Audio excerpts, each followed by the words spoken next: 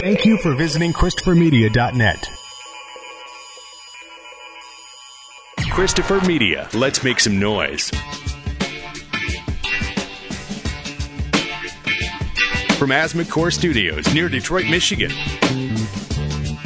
It's unregimented. Gangsters, what's up, guys? And now, here are your hosts.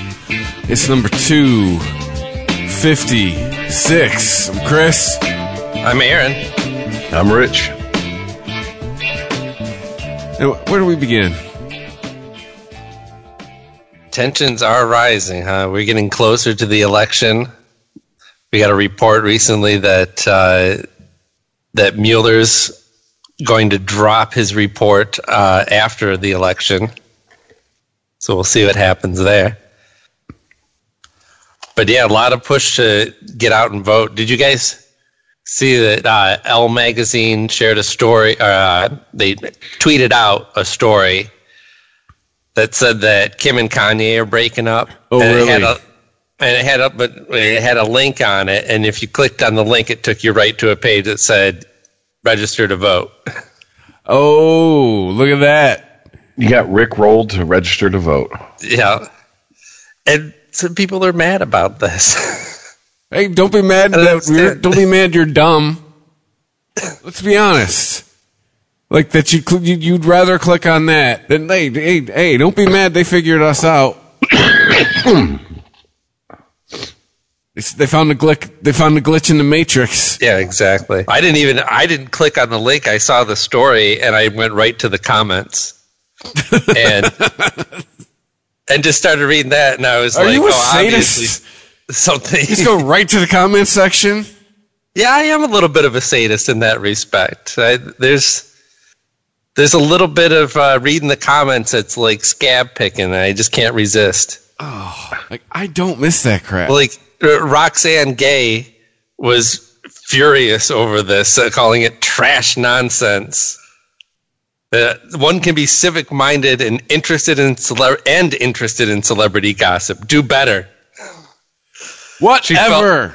She felt shamed. I think a lot of people are agreeing with her. They're feeling shamed that they that they wanted to click on a story about Kanye and are now pressured to vote. Shame.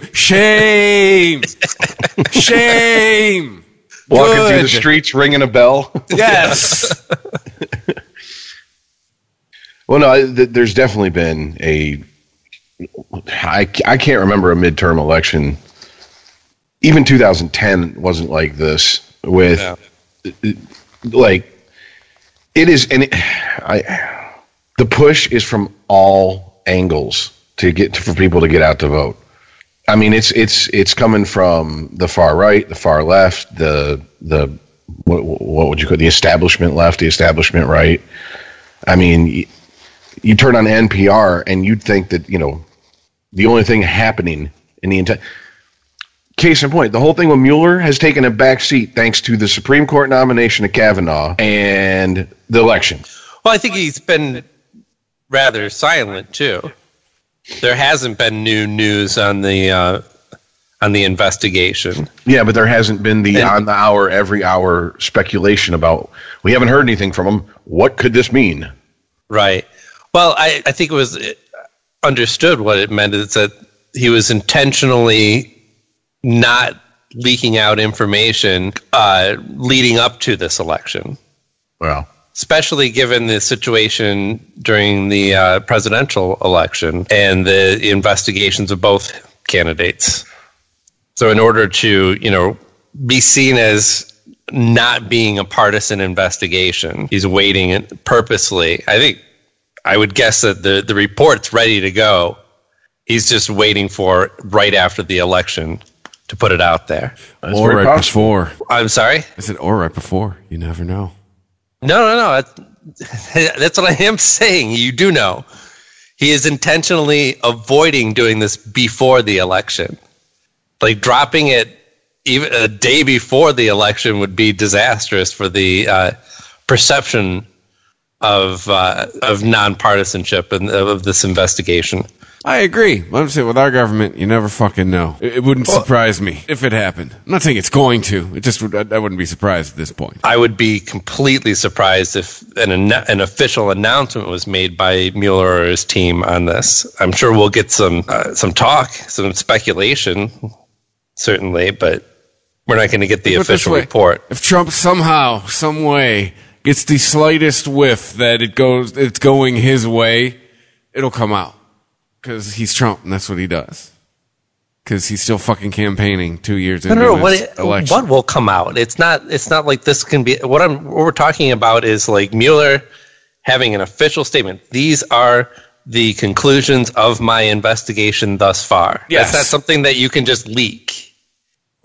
I'm just saying, in this day and age, you never fucking know. I'm just okay. I'm not saying it's going to happen. I'm just saying shit wouldn't surprise me. Calm down. Have some dip, dude. Like, I'm not trying to be combative. I'm just saying it wouldn't surprise me if shit somehow got leaked. I'm not saying it's happening. All right, we'll move on then. I mean, saying that I'm not surprised, or are you shocked? Like, these types of responses are non-starters for any kind of conversation about this, Ethan. That's why it throws me. Maybe a better way to put it, to be honest, is I wouldn't put it past someone in the Trump crew to leak it. You know what I'm saying? But there's no it to leak, right? They could leak any kind of information that they have, but they can't leak what Mueller is going to officially announce. Why couldn't they? I'm not trying to be an ass. I'm just saying, if they can get hold of that information and they somehow do, why couldn't they say, well, this is what he's going to say, and it comes from an anonymous source? Sure. There's going to be any number of speculation leading up to the election, I'm sure. I mean, not that I don't know what good it would do, but to be honest with you, I don't know what goes through most of these fucking people in the Trump, entourage's mind. I don't know. A lot of what they do, I'm like, it doesn't make sense to me, but all right, okay. See, they seem to shoot themselves in the foot quite frequently and not care. So, but okay. So next up, well, I think we've seen that Elizabeth Warren is not the one to go toe to toe with Trump. Now, what exactly did she like? Can we how much they both look dumb in this situation? How much of a heritage did she Trump claim? Always looks dumb. Yeah, but he doesn't care. What was your question, Rich? What did she ever give a percentage? Like am, or a fraction. I am 1/16 or something like that before this DNA test came out. She didn't prior to, and it's kind of a ridiculous claim. Her claim was that she had Native American blood. She got the DNA test to basically kind of give Trump the middle finger, and as a way to criticize him for welching on a bet, essentially, as well, because he did say that he would give her a campaign fund $1 million if she had any Native American ancestry in her DNA test. But what do you consider a significant amount, right? It was like a great grandparent of somebody, and it really depends on how you do. If you actually consider these calculations to mean anything, there's different ways you can calculate, anywhere from like a 1/64th Native American to 1/1024th. Well, the government has a way to calculate a significant amount. If you got enough to get a check, it's a significant amount. Yeah, the government has to put some kind of number on that, I would imagine. Or if you have membership with a tribe on a reservation. Yeah. I mean, if a tribe won't give you, membership into the tribe, that pretty much tells you all you need to know. I mean, and if you're claiming them, but to me, this is all silly. Mm-hmm. I don't know how it is with you guys' family, but in my family, there's so many fucking rumors that went around for so many years, especially with the the people like my parents, my grandparents' age, about who how much Native American blood do we have on this side and in this side, and who and you never knew the truth. You know, basically the way I looked at it is, I don't give a shit.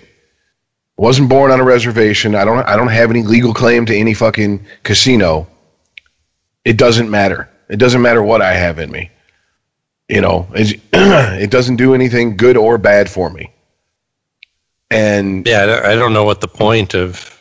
I mean, certainly it's interesting with exploring your heritage. Well, yeah, and my cousin actually did. He went and he had a DNA test done, and it's like, no, you are painfully white, you Irish motherfuckers. Now go get drunk and fight.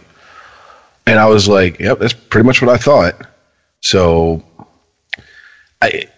these things seem like something from a previous generation's hang up on, you know, like, you know what I'm saying? Like, this is almost a way for people to be like, oh, I'm enlightened. I'm 1/100th of a millionth part of Cherokee. And it's like, shut the fuck up. Grow the fuck up. What this does, I think, best is... No, dude, I'm 128th black. Feed into the conservative narrative that liberals don't really give a shit about any minority, that they are just feeding them what they want to hear in order to get their vote. I think in a lot of cases that's absolutely right. I was just saying, kind of. I mean, I believe that there's more liberals who genuinely care about people that don't look exactly like them, absolutely, than Republicans, absolutely, 100%. But I also believe there's a lot of politicians who are just politicians. Yeah, you know, fish got to swim, right? It's no big deal. It's to me, it's petty, it's nonsense. And someone on Point the other night was talking about, they felt that she went and got this done as a way to head all the Republican attacks towards her heritage going into 2020, to head them off at the pass and keep from her having a birther-like movement. You know, show me the DNA test instead of show me the birth certificate. Yeah, this was her saying pretty definitively that she intended to run against Donald Trump in 2020. And she saw this as a preventative. But what bugs me the most about this, though... There's nothing, you can't prevent this from being a topic. They're going to say whatever they want to say about it. Exactly. What bugs me the most about this, though, at its base, this is R0, R2. Like, that's really what this is. I know, it really is like driving with kids in the back seat and like, stop touching me! I'm not touching you, and the finger's like hovering a centimeter away from him. I'm not touching you, I'm not touching you. It's like, oh my God, you people are children. This is politics in America now, everybody. Right. Congratulations. This is what we did. Right. Well, what she said with this test is that this is a subject that is worth discussing, which I completely disagree with. Yeah. And I think that's going to be the thing that sets apart the person who is capable of going up against Trump. That to not have to think that you have to volley everything back at him. I do like the fact that there were some tribes that were... Go ahead. If he's not going to ball into your side of the court, to go with the sports analogy, this being tennis, a lot of those hits are going to go out anyway. So just let them go out. I like the fact that there are some tribes that their reaction was, we don't care and we don't want you. Yeah, there was a statement released basically saying, that's nice. Now, what have you done for us? And I'm like, yeah, you kind of set yourself up for that one. First of all, you let Trump dictate the conversation to you. Mm-hmm. And you're not going to win at that game. Because when he dictates the conversation, he's controlling the flow of the fucking conversation. And she fell right into that trap. Yep. 2, you don't think there's going to be people who live in shit conditions who are actually Native American in this country who are going to go, fuck you, bitch. You don't think that's going to happen? Yeah. It reeks of appropriation. Yeah. And also the fact that she makes claim to a specific tribe, but yet didn't really do this with their approval. I mean, if she was really sincere about this, I think she would have went to that tribe and said, hey, you know, this is what my DNA test shows. This is what I'm going to announce. I'd, like your support in this. Or something. I feel some sort of connection to your tribe or something, some kind of bullshit to hand them. I don't know if this is her anti-birtherism prophylactic. It's failed miserably. Some weak titty bullshit. It's got a hole in it. Well, I also I thought it was very interesting when the NPR was covering this that it was the top of the hour. They're doing a news recap, so they just give the facts, and then they bring in the people to discuss the issue. And when they were giving the facts, they were she's being attacked from both sides. Republicans and some Democrats who are represent Native American tribe that she claimed some connection to, or just Democrats that are interested in having a candidate that has a chance against Trump. So there was the two people that were on. It was very apparent both of them were leaning very far to the left, and one was like, "Look, thanks, but no thanks. You're not the right person to run in 2020." Yeah, and the other was a female who was on there. Who it was amazing because this is exactly why I can't stand the farther ends of the left. I fucking despise them as much as I despise the farther ends of the right. Because she felt that her pick for president was being attacked. She went on the attack against Cherokee Nation. Well, they've had issues with race and trying to kick out black Cherokee members. And I'm like, really? Really? That's your fucking response? You numb cunt. You fucking dumb bitch. Are you serious? You'd think for 1 second you're going to get a moment of levity, and then this bullshit. It's eating itself from the inside. It's an Ouroboros. Just fucking stop fucking inventing enemies in your own fucking camp. You idiots. You might win once in a while. What do we know? We're just dirty, filthy centrists. But yeah, I just couldn't believe. I'm like, you got to be bullshitting me. You got to be bullshitting me. Really? This is how you want to frame this argument? All you have to do is go, you know what? It was a preemptive response to an attack that we all know was coming. That's all it was. Take it for what it is. Let's move on. Can we talk about some real issues now? That's all you have to say. But no, once again, these people are falling for Trump's bullshit and letting him dictate the conversation to them. Yeah. Well, I think there's also this belief that in order to win against Trump and Trump supporters, you have to play their game. To the extent that that's a very Trumpian move. What she did in defense of Elizabeth Warren is to go on the attack, and to if there's a source presented that's contradicting your candidate's stance, well then here's some information that discredits that source. Well, just like just like when you see these people who like the march in 2017, whatever, the Unite the Right version 1.1 or whatever. Just remember how they took pictures of people, and then all of a sudden people started losing their jobs, and let's make these people famous, and they put their pictures on the internet, and if anyone knows who this person is and where they work, let's get them fired. And the right lost its fucking mind. Now the right's doing the same thing, and it comes off as petty. All right.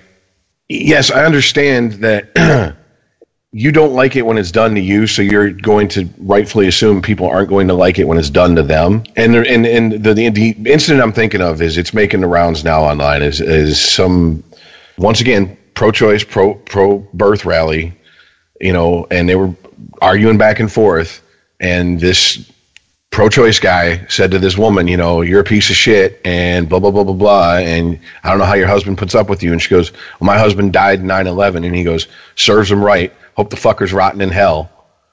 And they're like, let's make him famous. He needs to lose his job. No one should be able to talk like this to a 9/11 widow. And I'm like, you can't use the exact same tactics you've been criticizing. You have to find a new way. Put a new spin on it at least. Put a new paint job on it. You are using the exact same tactics you've been crying about for 2 years now. And if they go after Trump with the same tactics that Trump uses after 2 years of pissing their panties about it, they're going to look like the hypocrites they are. They have to think outside the box on this. You can't just fucking meet fire with fire. It's not that simple. Well, it's not so much that. Maybe is it seeing what's working and then mimicking it? I think that there's something to be said for that. And, I wasn't so much speaking about the tactics of the politicians, more so the tactics of those supporting them.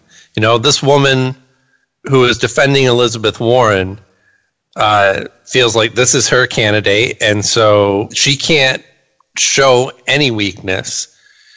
She's not going to give an inch on anything on her candidate, which is adopting. This goes beyond really Trump. This has been a long time Republican tactic, and an often criticized trait of the left wing as well as being, this idea that liberals will constantly even argue their own point, or against their own point, I should say.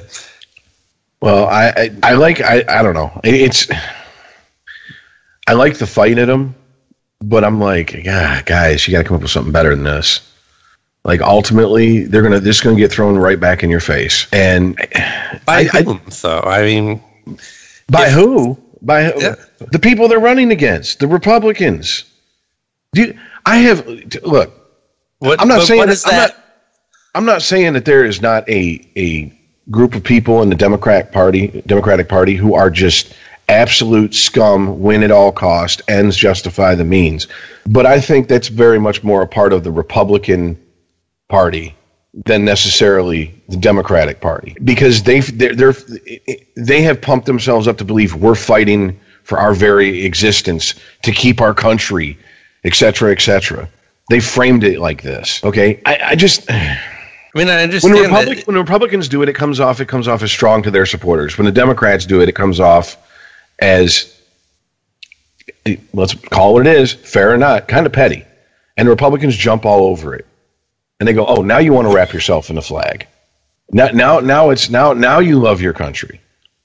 I mean, Bill Maher's talked about this before. He's like, why is patriotism somehow in so many people's minds linked only to the Republican Party? Like, there's no patriotic Democrats. And if there's going to start this, we need to take our country back and we love America and blah, blah, blah, blah, this and that. Republicans are just going to go, oh, really? That's how come you want open borders? And even if they're lies, we're beyond truth and lies at this point. It's what people want to believe. Well, that's what I'm saying, though. Is like, yes, the Republicans will fire back at them and call the liberals hypocrites. But what effect does that really have if everyone that's lined up on the liberal side has decided that everything that their candidate says is 100% true and their candidate is 100% false? And I'm just wondering, is that what it actually is going to take, that die-hard belief to the point of ignoring facts and situations right in front of you to just get a win?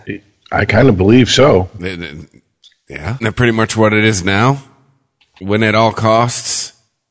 It definitely feels that way. I mean, you listen to, NPR, you read articles.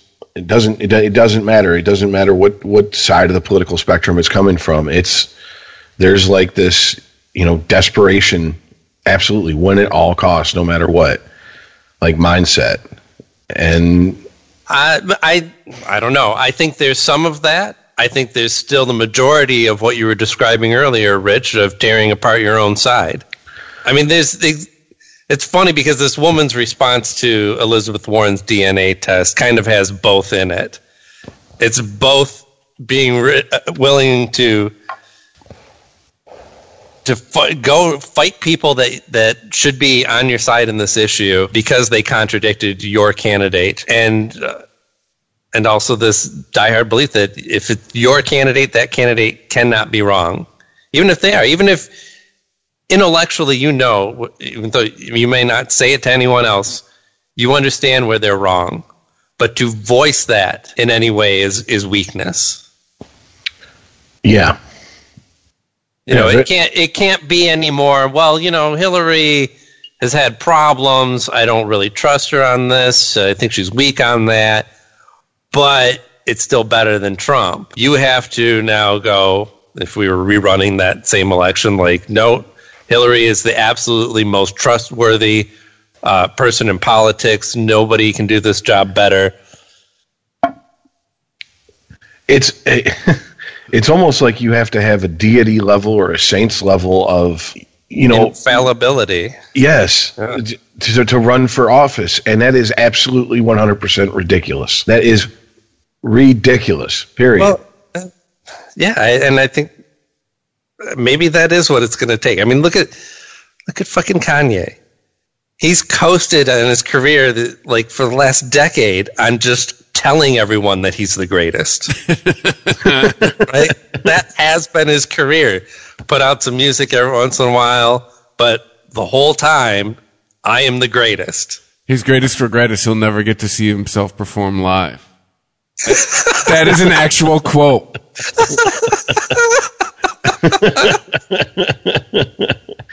Wait, they don't have video? They don't have. I know, right? You know what? I gotta give it up to Obama. He was absolutely right when they were like, "So did you hear what he did at the VMAs? Oh, what a jackass!" It's the perfect way. It's the perfect way to describe Kanye West. It's fucking jackass.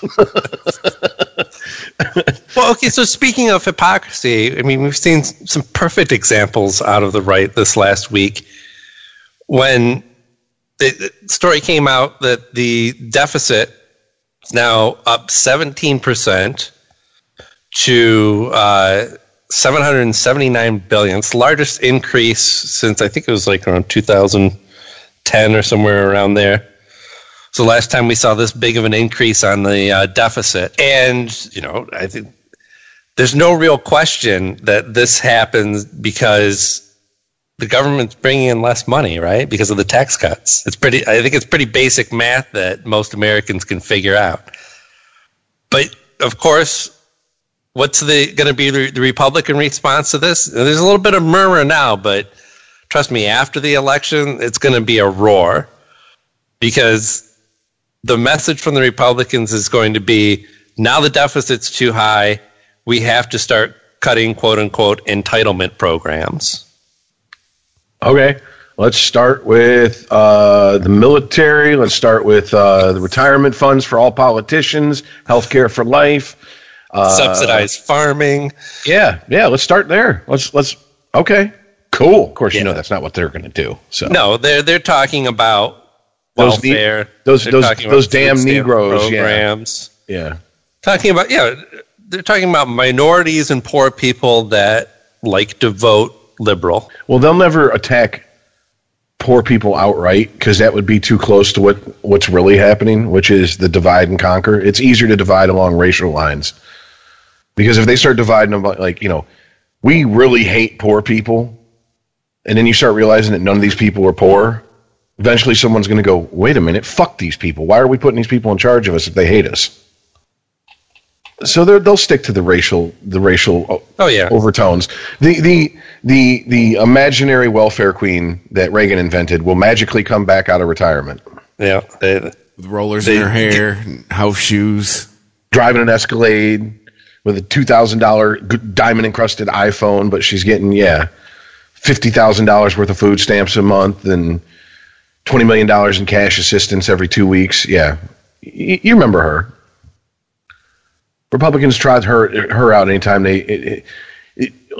anytime they need to go, well, this is the face of entitlement programs. No, the face of entitlement programs is toothless yahoos in Mississippi and Alabama who are white.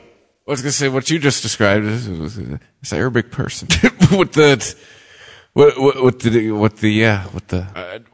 that's what I've seen in my experience. That's your tribe, sir. I know that's what I'm saying. Rolling up in the Mercedes, wallet full of cash, trying to pay with the bridge card. Like, what are you doing?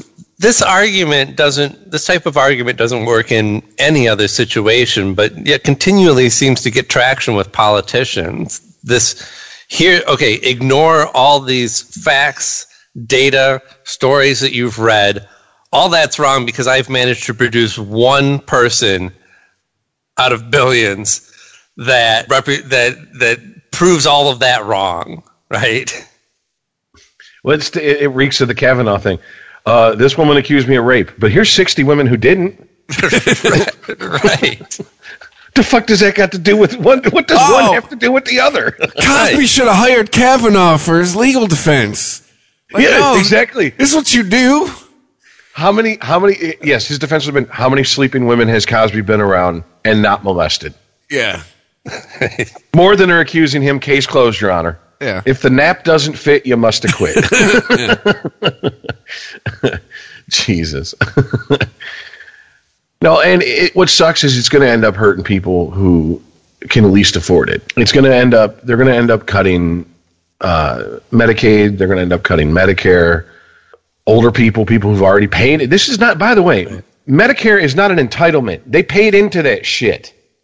All right? They already taxed your Social Security. You're getting taxed on a tax. Yeah. Well, also, this was the plan all from the start, right? They had to sell the story that the tax cuts were going to pay for themselves, right?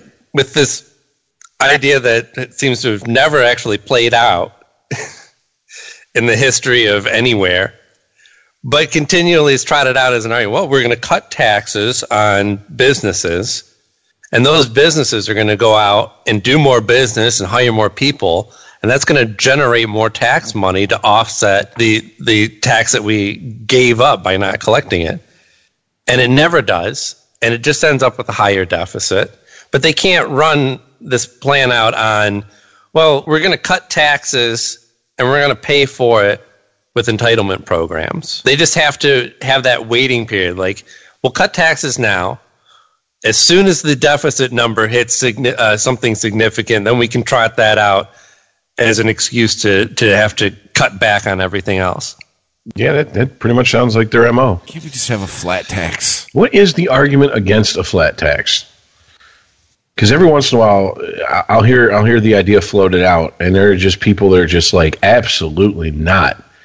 But I never really get it. I never have really heard why. Well, what are we describing as flat tax? Like, everyone pays the same percentage? Yes. So based on... like it is now, the bracketed income system. Yeah. Right. Like if you make below 50 grand, you pay this percent. If you make above 50 grand but below 100 grand, you pay this, you make over 100 grand, you pay this percent. Like that kind of shit.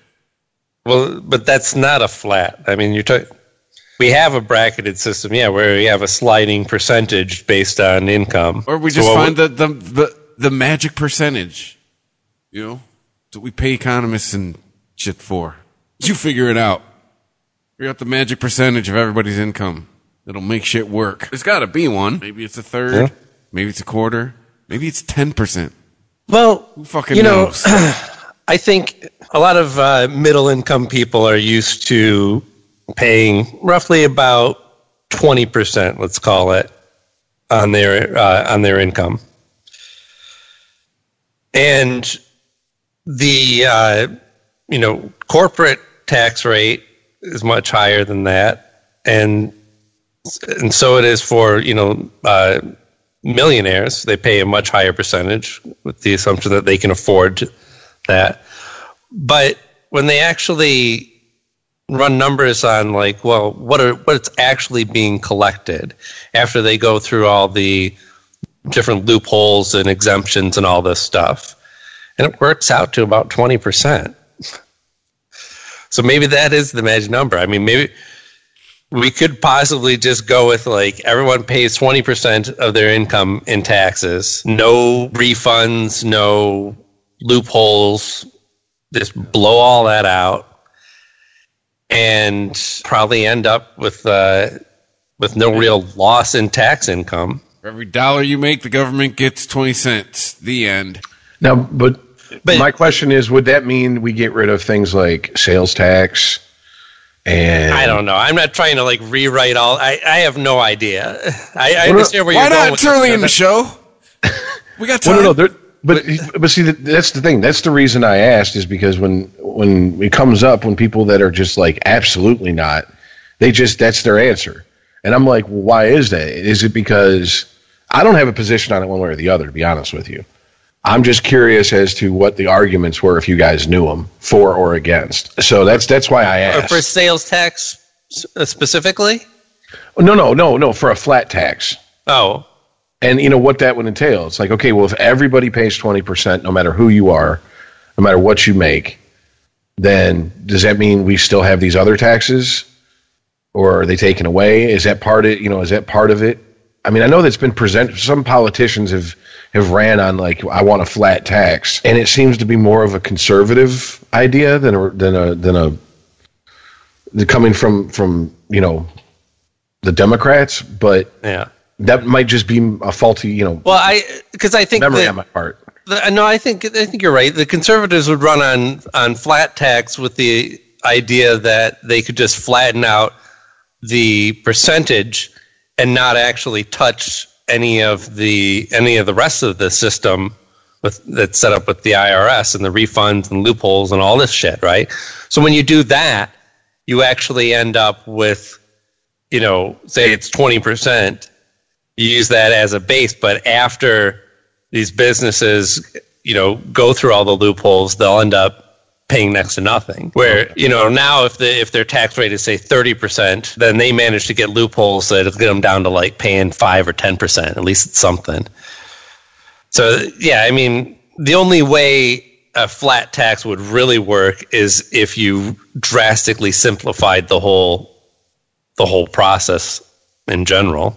Which is a buzzword from past elections. I remember. Let's simplify the tax code. So you can fit it on a postcard? Yeah, was that Romney? I think so. I think he was. I mean, he wasn't the one to invent the idea of fitting it on a postcard. That actually exists in some countries. You pay a certain amount of tax, and then the government sends you a postcard and says, here's the calculations of what you paid and what you owe, and if we owe you or you owe us, and just you can double check the math on it, and if you agree, you sign it, send it off, and then you make your payments or get your check or what have you. All right. Well, now that welcome to Economics 101. Yeah. With the ions of unregimented. Welcome to the tax show, everybody. Again, yeah, we got an accountant. Far from He's an coming economist. in next. Right, if anyone saw my credit rating, they're like, "Why would we listen to you about anything?"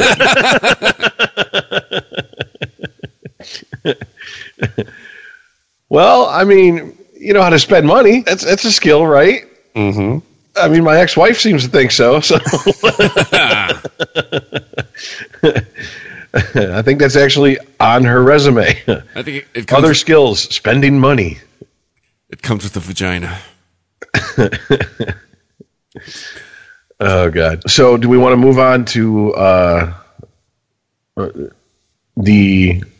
because I'm kind of really fascinated by this whole Washington Post reporter story. Yeah, about what is his name's Jamal Khashoggi.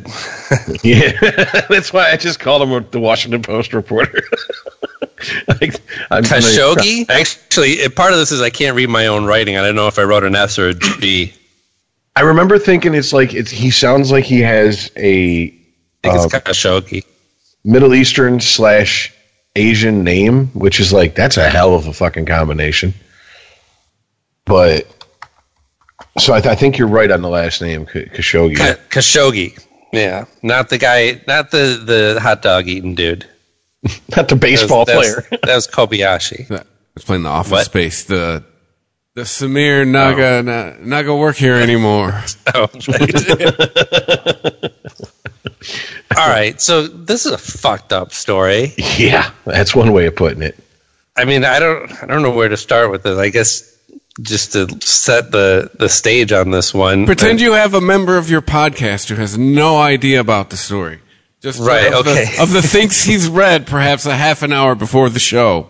A Washington we're going to pretend, huh? Washington Post reporter that is been vocally critical of the Saudi government and Prince Mohammed bin Salman walks into a consulate and appears to have been nabbed and taken to a room and beaten by a group of men that had a bone saw with which to chop off his head. Well, first his fingers, then his head, then chop him up enough to fit into duffel bags and carry him out of the consulate. That appears to be what has happened. And this is, well, I don't know. The reaction to this has been interesting, to say the least. Trump certainly has gotten a lot of, I think, somewhat deserved criticism for the way that he's responded to it. But did anyone expect him to be the one to stand up to the Saudis? I mean, they helped fund the terrorists that committed 9/11.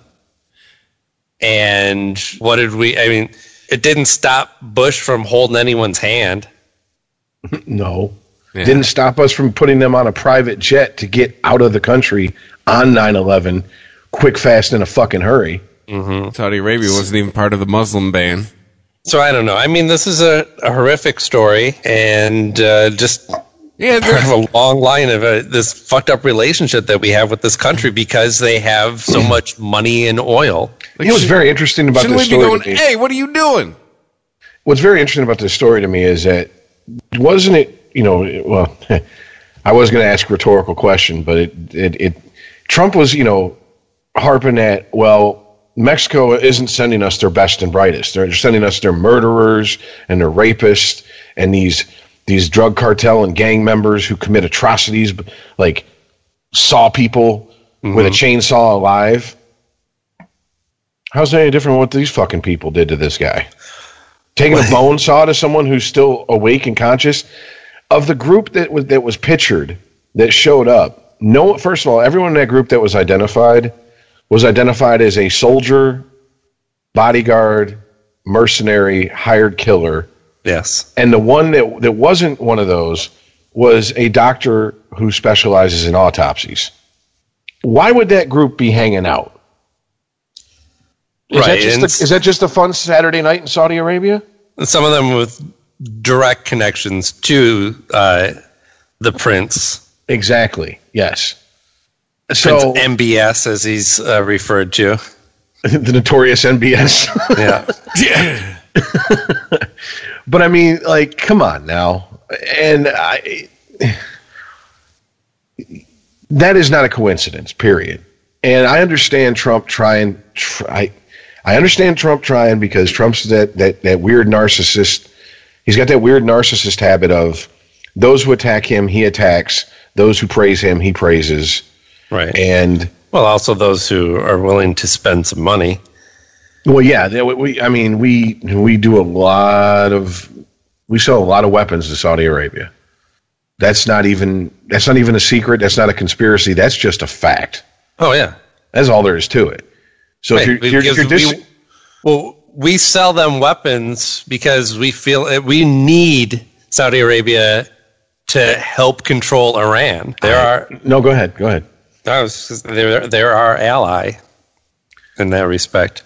But yeah, I mean, Trump trotted out some $100 billion number that he just pulled out of his ass.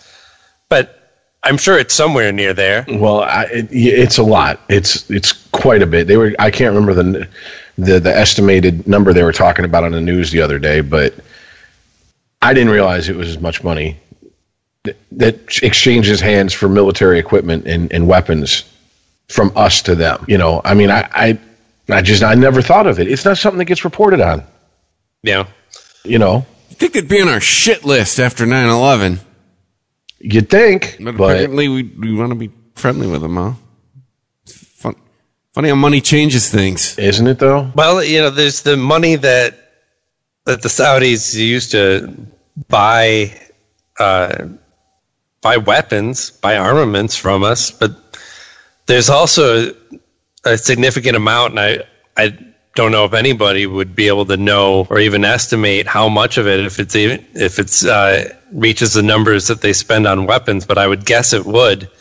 The amount of money that they spend on investments in the U.S., particularly Silicon Valley. There's a lot of tech companies that wouldn't have been able to have the power and reach that they do now if it wasn't for investment from Saudi Arabian princes and whatnot. I mean, that place is just dripping with money. Yeah, I remember it might have been a Vice story about the children of a lot of these people and just the ridiculousness. Like, you might have a cat when you're a kid in America. These people have tigers as pets. Mm-hmm. You know, they burn through Lamborghinis like they're on Viva La Bam. You know, they don't give a shit. I mean, you know, just insanity when you really look at it and go, Jesus, God, you got that much money to throw away? Holy shit. Like, these are people that will never, ever have to worry about being poor. Ever. Unless they get, like, thrown out of their family or somehow. But... or there's some sort of revolt, but, you know... Even then, that money will buy them away. Well, at least right, the forward-thinking ones, they'll get out of there. Yeah. Plus, I mean, they're not so stingy with their money that they don't manage to keep the poor in their country satisfied enough. Well, no, you got to prevent that type of revolt. You got to throw some crumbs down every once in a while, right?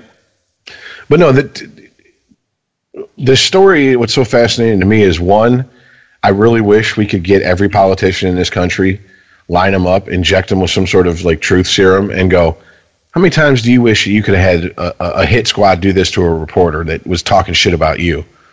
And see what they would honestly say, because I got to believe this is like, Trump heard this story and was like, damn it, why didn't I think of that? Right. He's like, wait, you can do that? You can just chop them up, literally? Can we get Bill Maher on a plane to Saudi Arabia right now? Yeah. Rachel Maddow, too. But two is the fact that this is what a dictatorship leads to. There is no such thing as a free press. And from all signs point to this man paid with his life, and not just a quick death, a grisly, gruesome death for daring to speak out against people in power. Mm-hmm. That is pure fucking evil in my book. Like, you're going to kill him, you walk up, you put a bullet in the back of his head, and you call it a day. To dismember the guy at the joints while he's still fucking alive, okay. That's evil shit. Yeah. That goes beyond a soldier doing his job. That starts getting into, like, in my mind, the type of shit that, you know, we still hunt Nazis for, because they were doing shit like that to people. I mean, and we just sit back and condone it as a country because why? Like everything we've discussed, money, and there are allies. Like it blows my mind. It blows my mind. Yeah, I mean, that's why the criticism of Trump and his handling of this is kind of weird. Because, yeah, you should criticize the president for their stance on Saudi Arabia, as you should just about every president prior to Trump. Yeah. But to expect him, of all people, to be the one that's going to take that stance. Yeah. Have we just met? Hi, we're America. Yeah, he's not. Really, this is the guy you want for rational conversation on this subject? You might want to take a nap for another 6 years. Well, at least prior presidents knew how to handle this. Yeah, you attack another country. I don't know. But he's just so blatant about it. I mean, when first asked about it, he immediately goes to the money they spend on buying weapons from us, and then compares this incident to the Brett Kavanaugh, saying this is another case of guilty until proven innocent. Cool. Well, I mean, obviously that's a tenuous comparison. Well, you know, at best, one, we're talking about, you know, believing somebody who is accused of something that happened 30 years ago, and the other, we're talking about someone being taken apart at the joints while still alive. And to be brutally honest, sorry, hashtag believe all women, we have a lot more proof that this happened to this reporter than we have of anything that happened with Kavanaugh and Dr. Ford. So that's just all there is to it. We have no physical evidence. We have no circumstantial evidence. We have hearsay. So, and that was one of the things that made me start scratching my head, because here come all the usual suspects going, oh, how dare he trivialize women and what women go through by comparing this to Kavanaugh. And I'm like, I think you got it backwards, sweetheart. I really do. Oh, you can't. Can't say. I just did and don't give a fuck. I'm sorry. There's no physical. Now, if there was a rape kit, there was his semen on her, then you know what? Yeah, I guess we could say that, you know, yeah, they're of the same weight. There was something happened there, but we don't even know that anything happened there. We just have her word versus his. That's it. We have proof that a group of killers, and you can't convince me that they were just bebopping down the street and just ran into one another. Well, that's the thing too. Is like, just as a story, I think everybody would go, "Oh yeah, that prince killed that dude." Like, hey, check out my bone saw. What's the other option? Like, they were all gathering together and they were going to play Magic the Gathering with the reporter. That's what they were going to do. Right? They just got together for a nice game and it just went sideways. Yeah, he's not missing. He's not dead. They just have a marathon game of D&D going. Right. You know, they got a really good dungeon master this time. Right. I mean, at least in the first couple of days, they could claim some sort of ignorance and like, there's, you know, no proof at that point that the guy's even really missing. You know, their denial was literally, what? It's crazy. What? That's not a denial. Right. That's what a little kid does when they get caught with their hand in the cookie jar. What? I wasn't doing nothing. What? Their response was like, Jamal Khashoggi? No, I know his brother Latron Khashoggi. Right, Latron. I think I see him. He's got a beard. Does he wear a robe? Yeah. I think I seen that dude. Yeah, he said he was going on vacation or some shit. Yeah, I think he said he was he was at the all you can eat pork rib buffet. Oh, Jamal Khashoggi. And he said fuck Islam, and he got a bunch of people angry at him, but not us. Not us. We weren't angry about it. He said something about Muhammad's a bitch, and then he left. And then drew a cartoon of him and wiped his ass with it. It's doing sidewalk portraits, but just they're all pictures of the prophet. Draw yourself as the prophet. Oh, Jesus God. What was the Curb Your Enthusiasm episode? There'll be a fatwa out on us. Yeah. If this episode ever gets out in the Muslim world. Oh, God. Cancel that summer vacation to Saudi Arabia, Rich. Oh, darn. I was so looking forward to it, too.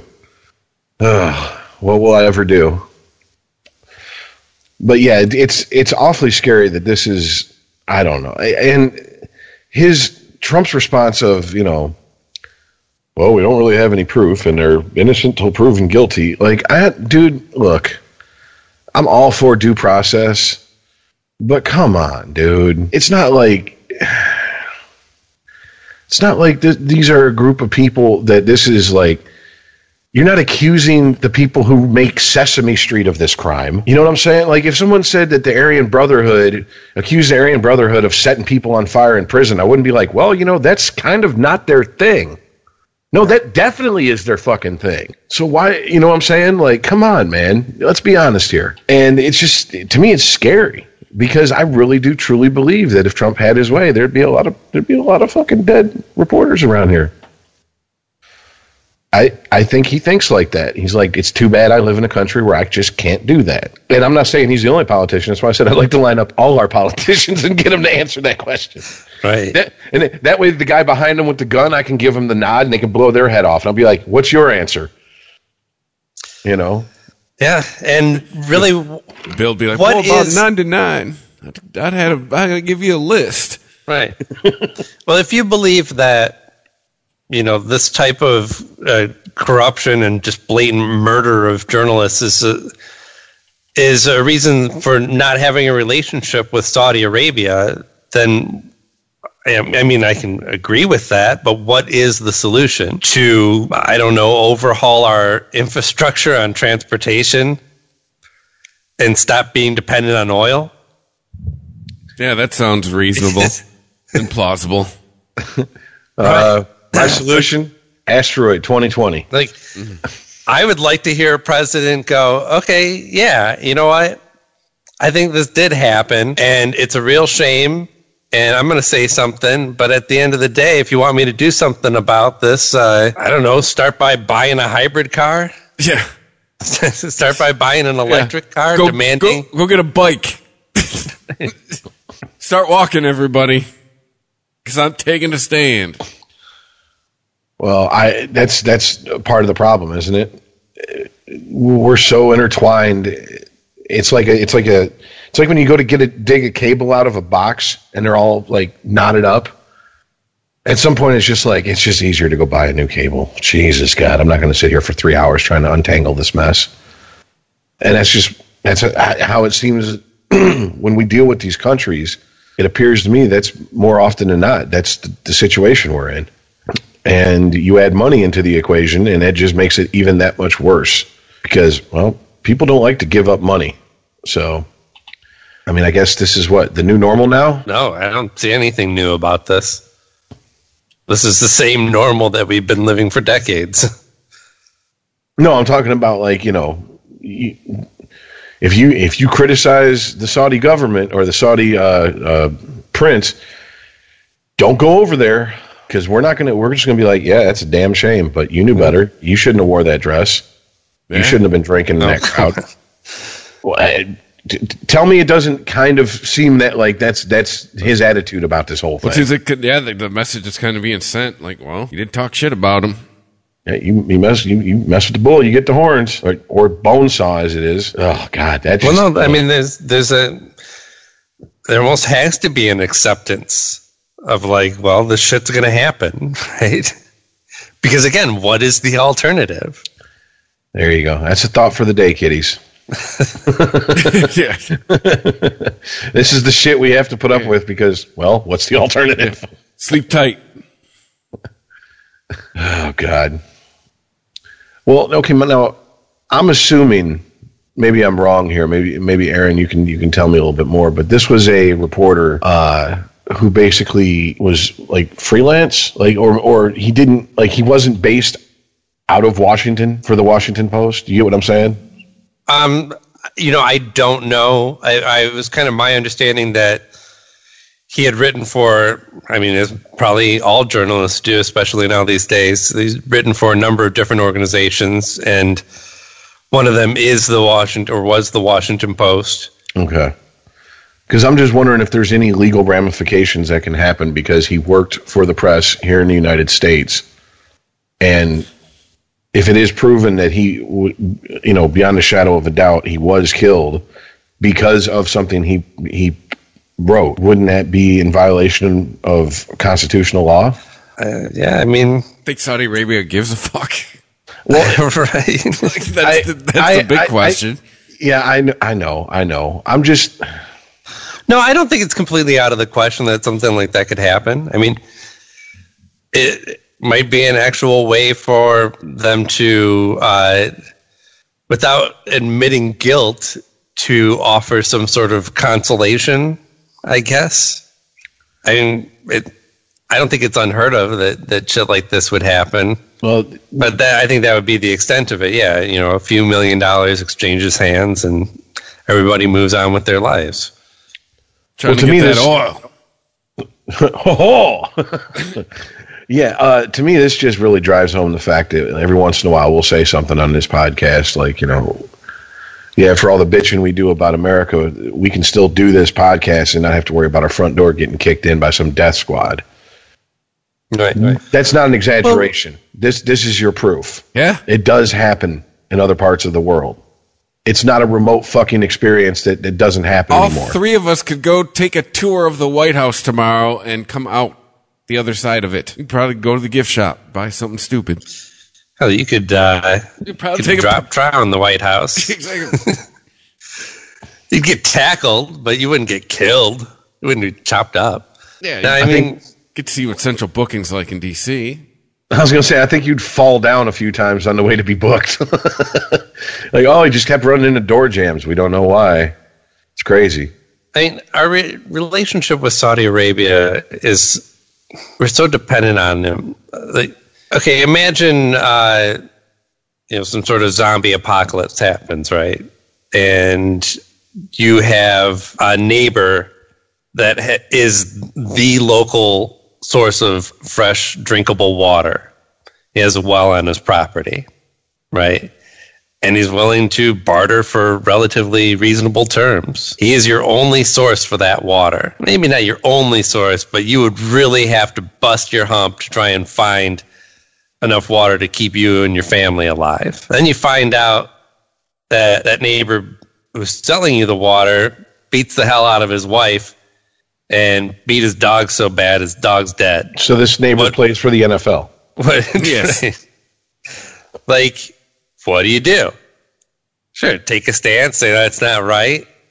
People shouldn't do it. What are you really going to do, though? Like, I'm going to refuse to buy water from him? I mean, sure, maybe it's a good idea to have a plan. If another source of water pops up, I'm definitely going to go with that one. I'd rather not buy off the guy who beats his wife. But until then, you're going to continue to buy water off the guy who beats his wife. Yeah. I'm so sick. I'm thinking, I'm more upset that he beats the dog. The wife might actually deserve it. Come on, man. Hey, maybe the dog's an asshole, too. It's a real asshole dog. Oh, no, I see your point. And this is proof right here of how much power Saudi Arabia has when it comes to how we view them, that we just don't go over there and go, thanks for the oil. And they're like, no, my friend, you do not take oil. Yes, the fuck we do. No, instead, Saudi Arabia's like the world's Debo. Yeah, like what you got my oil, homie? Well, what are you going to do? I got all the oil. The rest of the world, what you going to do? They could just be an asshole and nobody can call them on their shit. Because the rest of the world kind of needs them. Exactly. So come on, scientists, let's go. Oil-free cars. 70% of the planet's water. How we have nothing that runs on water? It still amazes me. Well, didn't Ed Begley make a claim that there was a car that could run on water and Detroit killed it? Ironically, they drowned that guy. So let's get Ed Begley on the case here. I could see that happen. True. I mean, there's what do they call it? Hydrogen cell technology or something like that. I mean, they actually made a car that ran on it not that long ago. It's just the process for making it takes so much energy that it's not actually conserving anything. I don't know. You can get the cars off of oil, but you're still not going to get them off of coal. Coal, it's the future, right? Isn't that what Trump said during the election? Well, hey, as long as the Zoolander family's working to mine, I'm good. 100-year-old form of energy is a wave of the future. Sure. Good times. Because coal miners live long, healthy lives. Well, just say the end of this whole conversation about this is we're fucked, right? Like Saudi Arabia takes this guy out, and we just kind of go, what are you going to do? We got to have cars. Like, hey, guys, next time, could you be a little bit more subtle with it? Yeah. Well, I think it's a reasonable response to say, what are you going to do about it? But the only response is really not anything. He takes them out to the parking lot, looks at them, looks at all the cars, looks at them, looks at all the cars. How'd you all get here tonight? What are you going to do about it? What should I do about it? We all walking home? I mean, I don't know. It's not like it's all on the consumers either. No, it's like most things we talk about in this program. Is it multifacets, multiple solutions? Yeah. Like it would have to start with the industry, not just the consumers. The consumers are just buying what's out there. We have to overhaul our entire way we get around.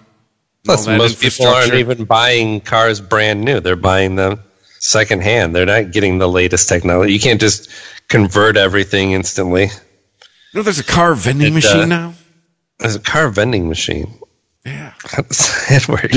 What Is does it to does it have rent or to own? Does it have a claw that comes down? You pick the one you want, and then it just drops it in the... No, it's a company called Carvana. Like, you pick out your car on the internet, and fucking apparently they got them across the country. Hey, your car's here. You go, do whatever you got to do to prove that you're you, and hey, here's your car. Have a good one. It's totally millennial car buying experience. Hey, I'm intrigued. Yeah, not bad. But yeah, sorry, I derailed the discussion. I don't know where we're going next anyway. You want to talk about the Proud Boys? I didn't know who they were till tonight. You never heard of the Proud Boys? No. Or Gavin McInnes? See, the Proud Boys, is this like a gay rights organization? Some might say.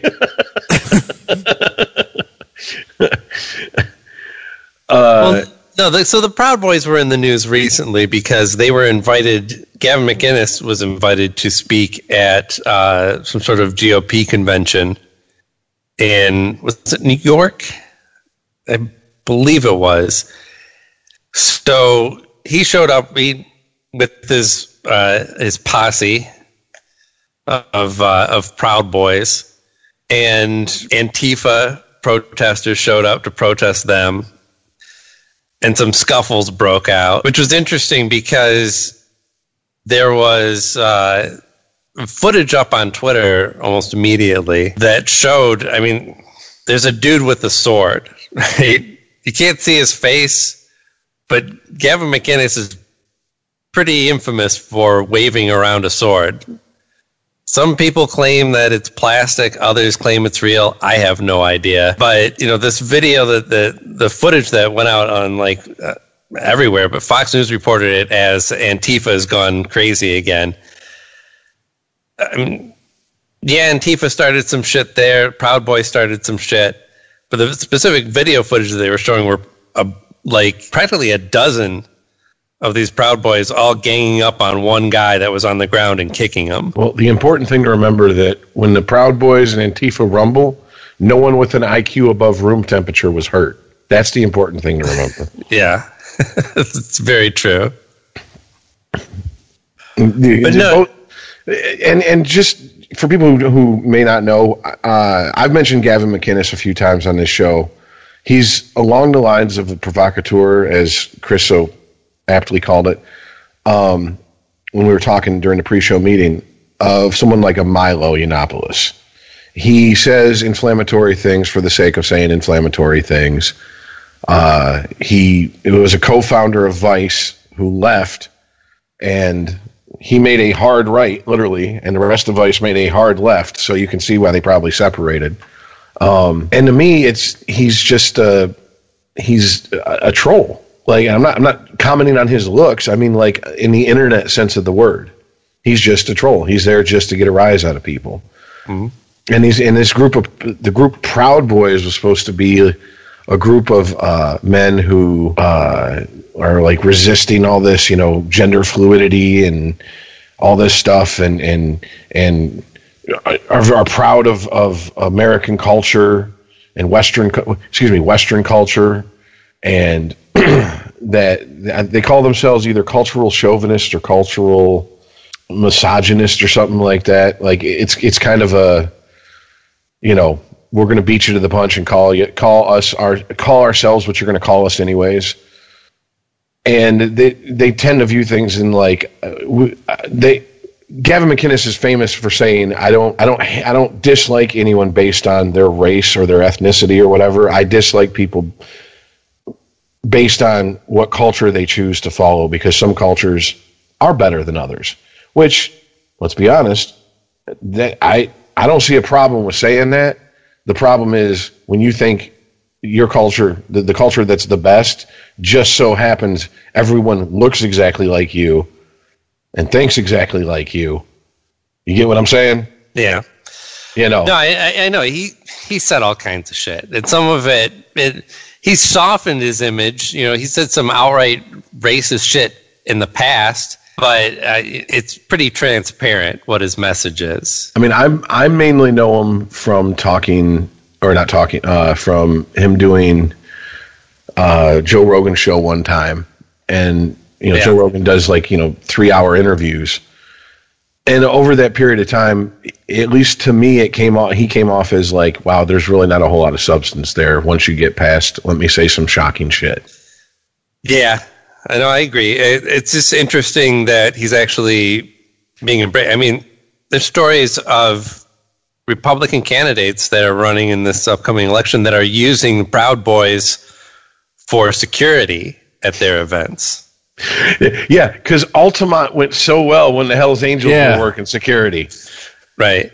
Jesus fucking Christ. Have we learned nothing? Well, no kill a black guy at all. I've also heard them referred to as the alt-right fight club. And they need to calm the fuck down. Okay? No, they're not. Listen, they have an initiation, 4-degree process, according to Wikipedia, that, first of all, that they must declare, I am a Western chauvinist who refuses to apologize for creating the modern world. 2nd degree involves 5 or more Proud Boys punching the recruit until he names 5 breakfast cereals. Man, they get like 2 hits on my ass, I think. Oh, yeah. Be rattling that shit off right quick. And, yes. Isn't tattoo, it's something to do with a tattoo, like one of them? The 3rd degree, yes. Earn the 3rd degree, the recruit must get a Proud Boy tattoo. And the 4th degree says, the 4th degree is reserved for those who have, quote, endured a major conflict related to the cause, namely getting into a physical altercation with Antifa. Jesus Christ. Motherfuckers watch too many movies. This is all there is to it. Seriously. Get a hobby, okay? Learn to play an instrument. Pick up a book. Something. The fuck out of here. And not that to hit somebody with.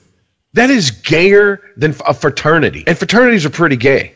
Seriously. I mean, so that is dumb. Gay! Oh, Jesus.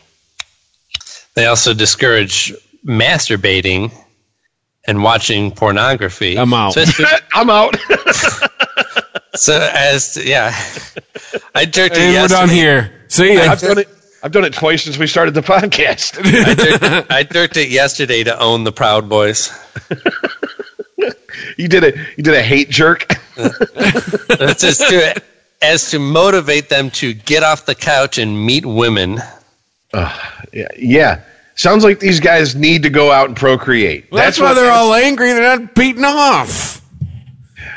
Like a pussy, make a man stupid. Yeah. Well, it ain't even like a pussy. It's just if you beat off, it takes the edge off. Come on, Proud Boys. Get some lotion. Jesus God. Fucking.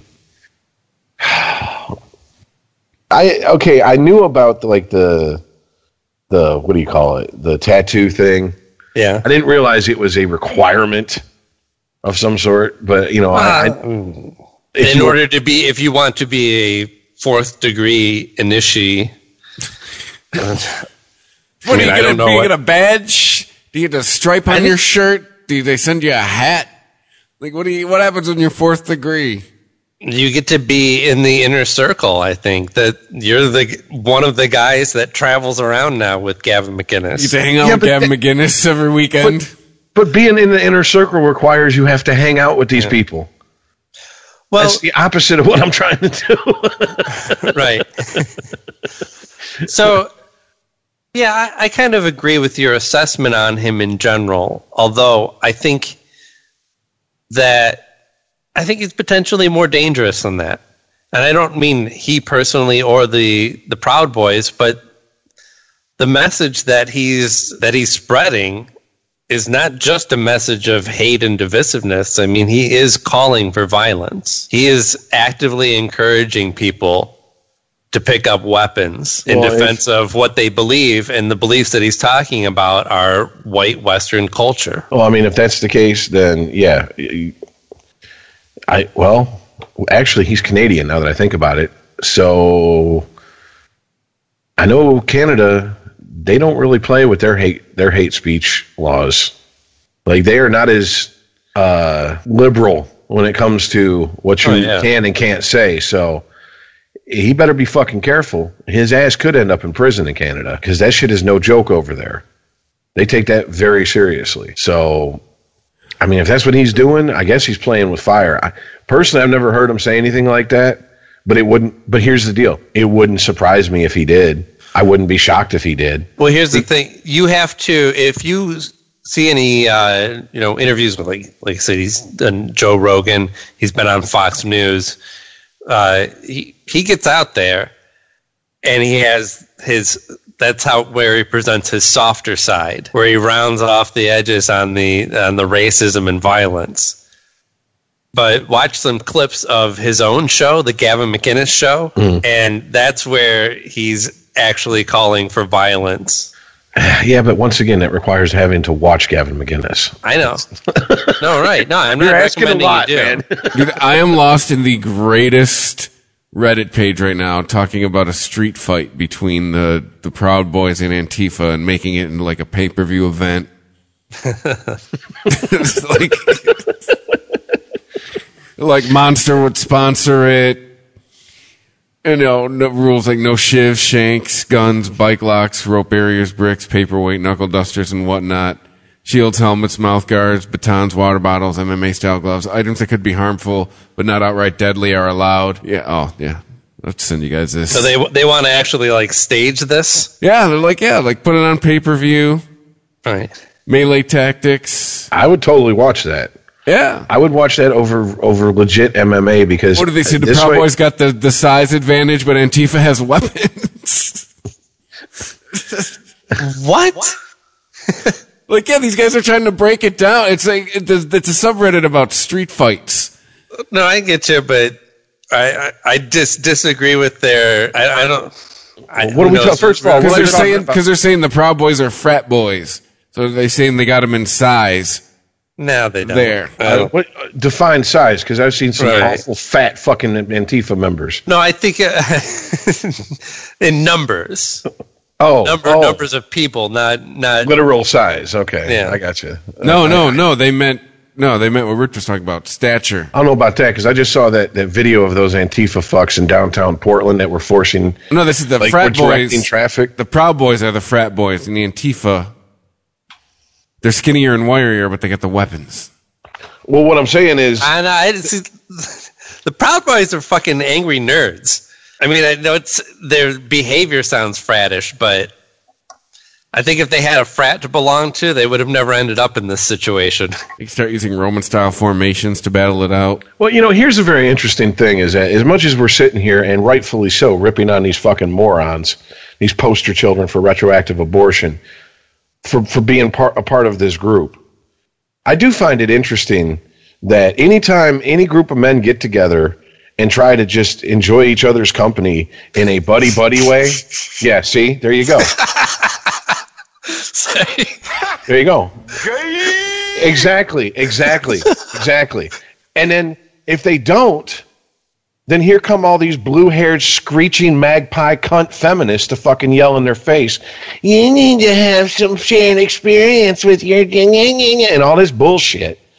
All right? So you can't win. You cannot win. Because you either end up in the fucking woods, half naked with other men, pounding on bongos and yelling out your pain because mommy fucking didn't love you enough, or you end up in the Proud Boys, or you end up fucking becoming a politician. Either way, you're fucking useless. All three are useless. Oh, so those are my options. Or you can isolate from society and resign from the species. I'll take that one. Yeah, it's not bad work if you can find it. Yeah. But no, seriously, there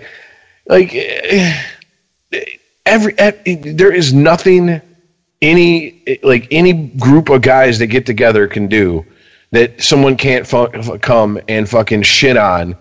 And, the very people who, you can't say something's gay. You can't call someone a faggot. That's not right. But what's the first thing they do when they start attacking a guy? They immediately have to emasculate him.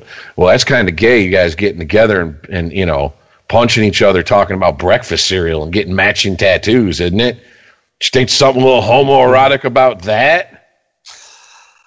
Oh, but wait a minute. Weren't you just the fucking gatekeeper of everything that we are and are not allowed to say about homosexuals 5 minutes ago? But when you want to say it, it's fine. Okay. Got it. Bullshit. I mean, these guys are fucking idiots. I'm not claiming anything but that. But I mean, Jesus fucking Christ, you can't even have the Boy Scouts anymore. Now it's the Scouts. You know, and it's like, all right. So what do you do? What do you do? I mean, I get the frustration of being a young guy and being like, I just want to hang out with fucking guys and drink beer and talk about dumb shit. And I have to worry about offending the oh so delicate sensibilities of this wilting flower that we call the other gender. You know, oh my God. And why is that bad? Because it's not bad when women just want to hang out with women and do their shit. So I kind of understand like why these guys feel the need to join something. It's just, do you have to pick the lowest common denominator? Do you have to look for the worst organizations to join? Like, how about one that does something, I don't know, it does good versus tear other people down? Then again, what the fuck do I know? No, I hear you. But yeah, from everything I've heard, these guys clown fucking shoes. All right? Give me a fucking break with this fucking group. There is no message there, right? And there's no ideas, no solutions. What do you see as the future of this country? I mean, they get together with QAnon and have them and QAnon can beat them off since they can't masturbate. They give Dutch rudder each other. It's not gay unless you make eye contact. It's just more knee-jerk reactionary bullshit is what it comes off to me. It comes off as silly shit. And to be honest with you, I haven't heard the worst of Gavin McInnes's rants, obviously, but I think he's enough of a what do you call it? He likes money enough he sees this as a way to cash in on a group of people who feel like they're voiceless, and that's exactly what this is. At least in my mind, that's how it comes off. Well, if you want to find some of Gavin McInnes's material, his actual media, he's a comedian. It's conveniently hosted on Richard Spencer's website. So there you go. Really? But he's not a white supremacist. That's what I'm saying. Like, yeah, he had his own network, but I think he does now. But it had nothing to do with Richard Spencer because I remember him talking about it with Joe Rogan. Yeah, but when he started, it was through Richard Spencer's website. Well, it explained a lot. They got the same haircut. Yeah, that Macklemore / Charlottesville haircut. Well, that's good to know. So, another idiot making us look bad. Thank you. Could you sit down and shut up now? Thank you. Jesus God. I'm almost starting to agree with that article I sent you guys. You know, thanks Taylor Swift, but we need less white people voting.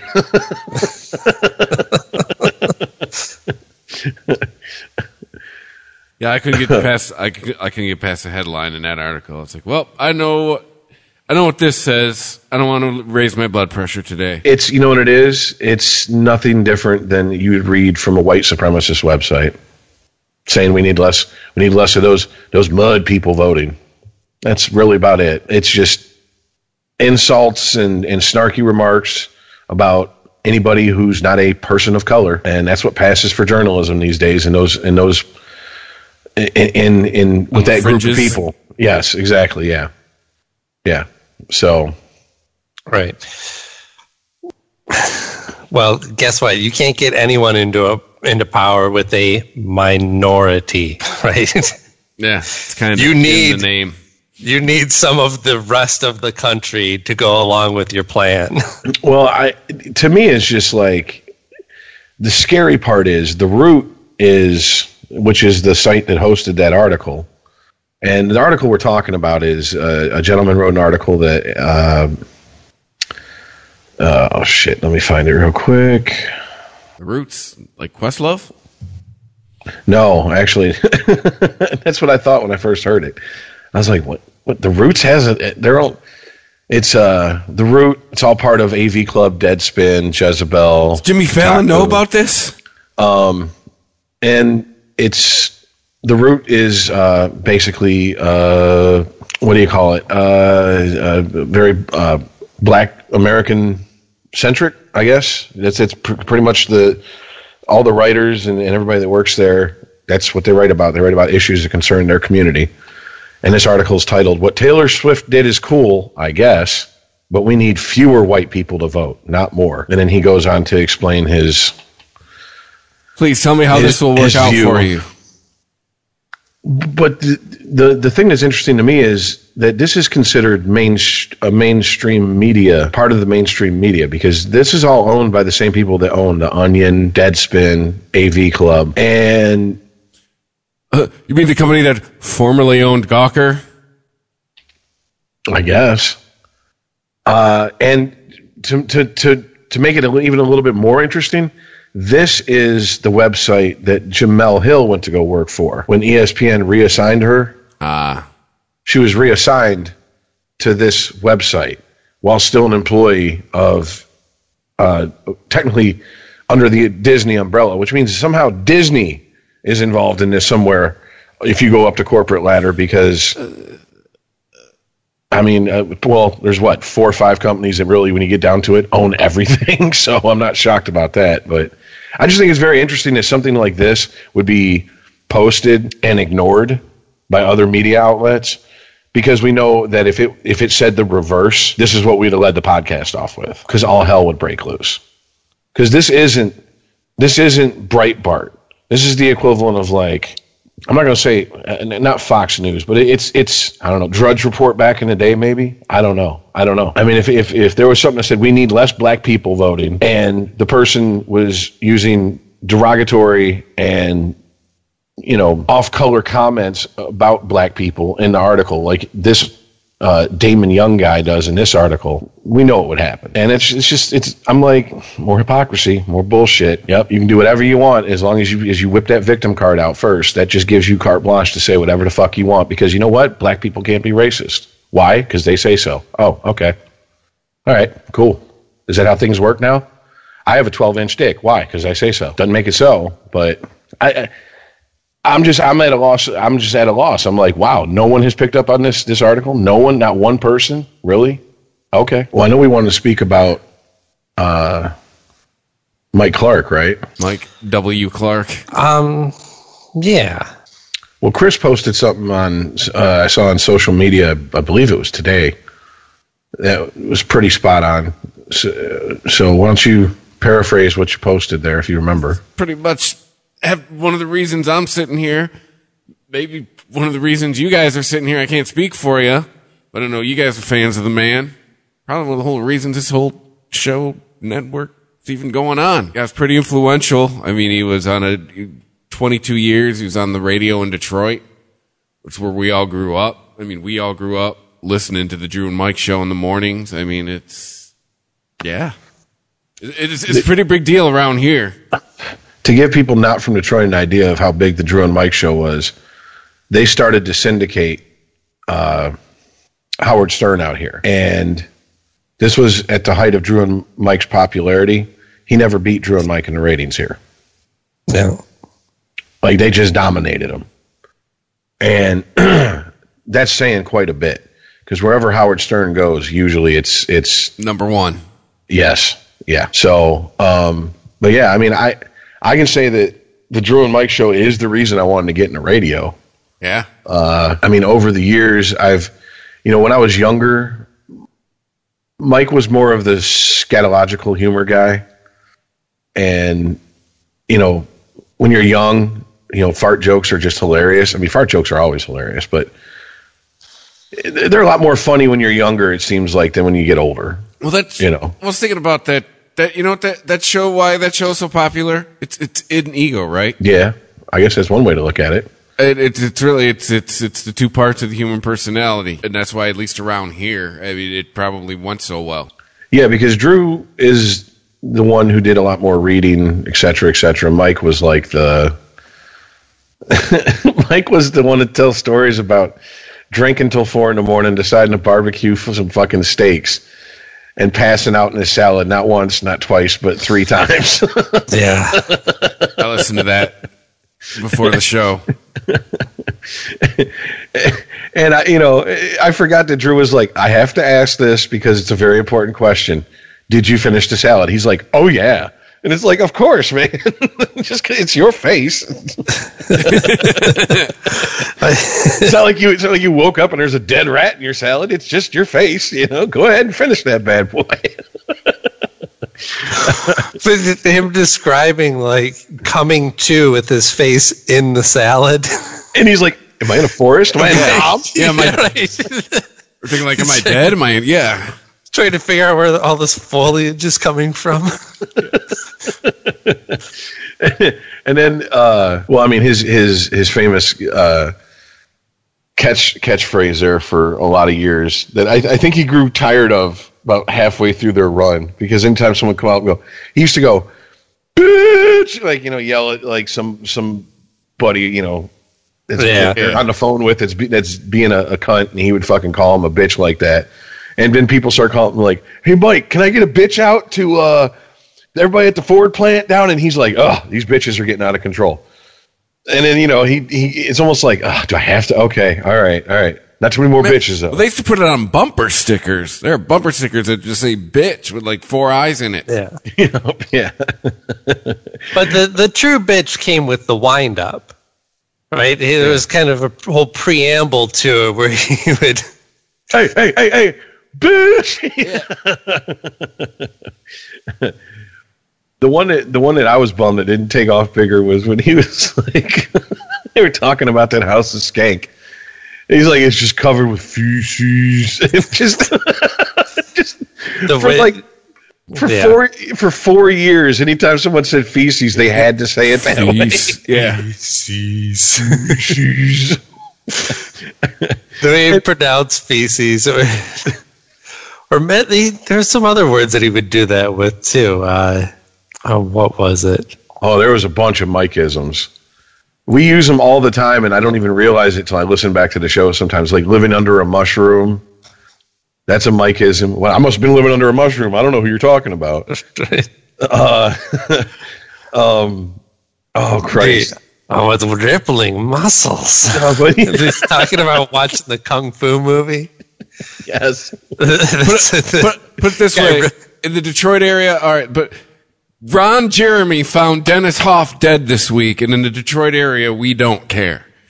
Right. That is the magnitude of this death. There's a bigger pervert that was more important to us. Yes. Paul Allen is dead, and he died. He's in that death triangle, so that makes you kind of wonder about what his sex toy dungeon looks like. I know, right? And we're just like, but Mike's dead, man. The thing is, it's kind of shocking. He was 63. And I mean, his story is really cool. He was just a ne'er-do-well type guy, bounced around from job to job. Drew and Zip were the original duo that came into Detroit, and Mike would call in and do characters. Then eventually they'd have him in studio, and he'd do these characters. Then apparently Zip left for whatever reason, and at 37 years old, with no prior radio experience besides calling in and doing voice characters, boom, he was on a morning show in Detroit. And for 23 years, almost all of which he was on the number 1 rated morning show. He dominated him and Drew dominated the airwaves here in Detroit. I mean, that's like ask anybody who wants to get in a radio. That just never happens. That's like the guy who tried out for Judas Priest getting to be in the band. That's like the guy who walked on for the Philadelphia Eagles. Yeah. What was the character that he kept while he was on the show? Like he would, Mr. Stress. quote unquote, Mr. Stress. Yeah, he would quote unquote call in. Dr. Drew, but they would always maintain that like they would talk, like Mike would talk about stress. Like people were talking about, we got to get Stress in the studio. Yeah.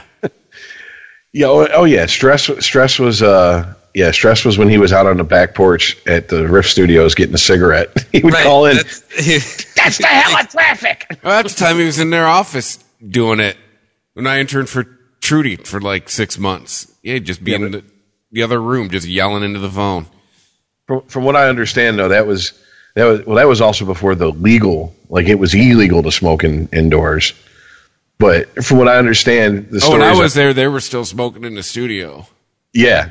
He was the last one that rule went out the window for. Like, it was like, finally, it's like, okay, look, dude, you got to go outside. Sorry. No, but you're right. In the later days, that's how he would do it. He would go outside, smoke, and do the stress call in. I had a coworker said that he had his a letter that he wrote to Drew and Mike that was read on air about it. I don't know if he didn't seem like he wanted to go into the whole story at the time, but apparently he was in a bathroom stall and somebody was trying to get in. Tapping their foot with a wide stance. That's what I asked him. I was like, you got a wide stance? This shit'll happen. But it also reminded me of course, one of the most infamous Mike Clark bits was the back scar from he had the back surgery, right? Or was it Drew that had the back surgery and it was Mike's idea? Drew had the back surgery.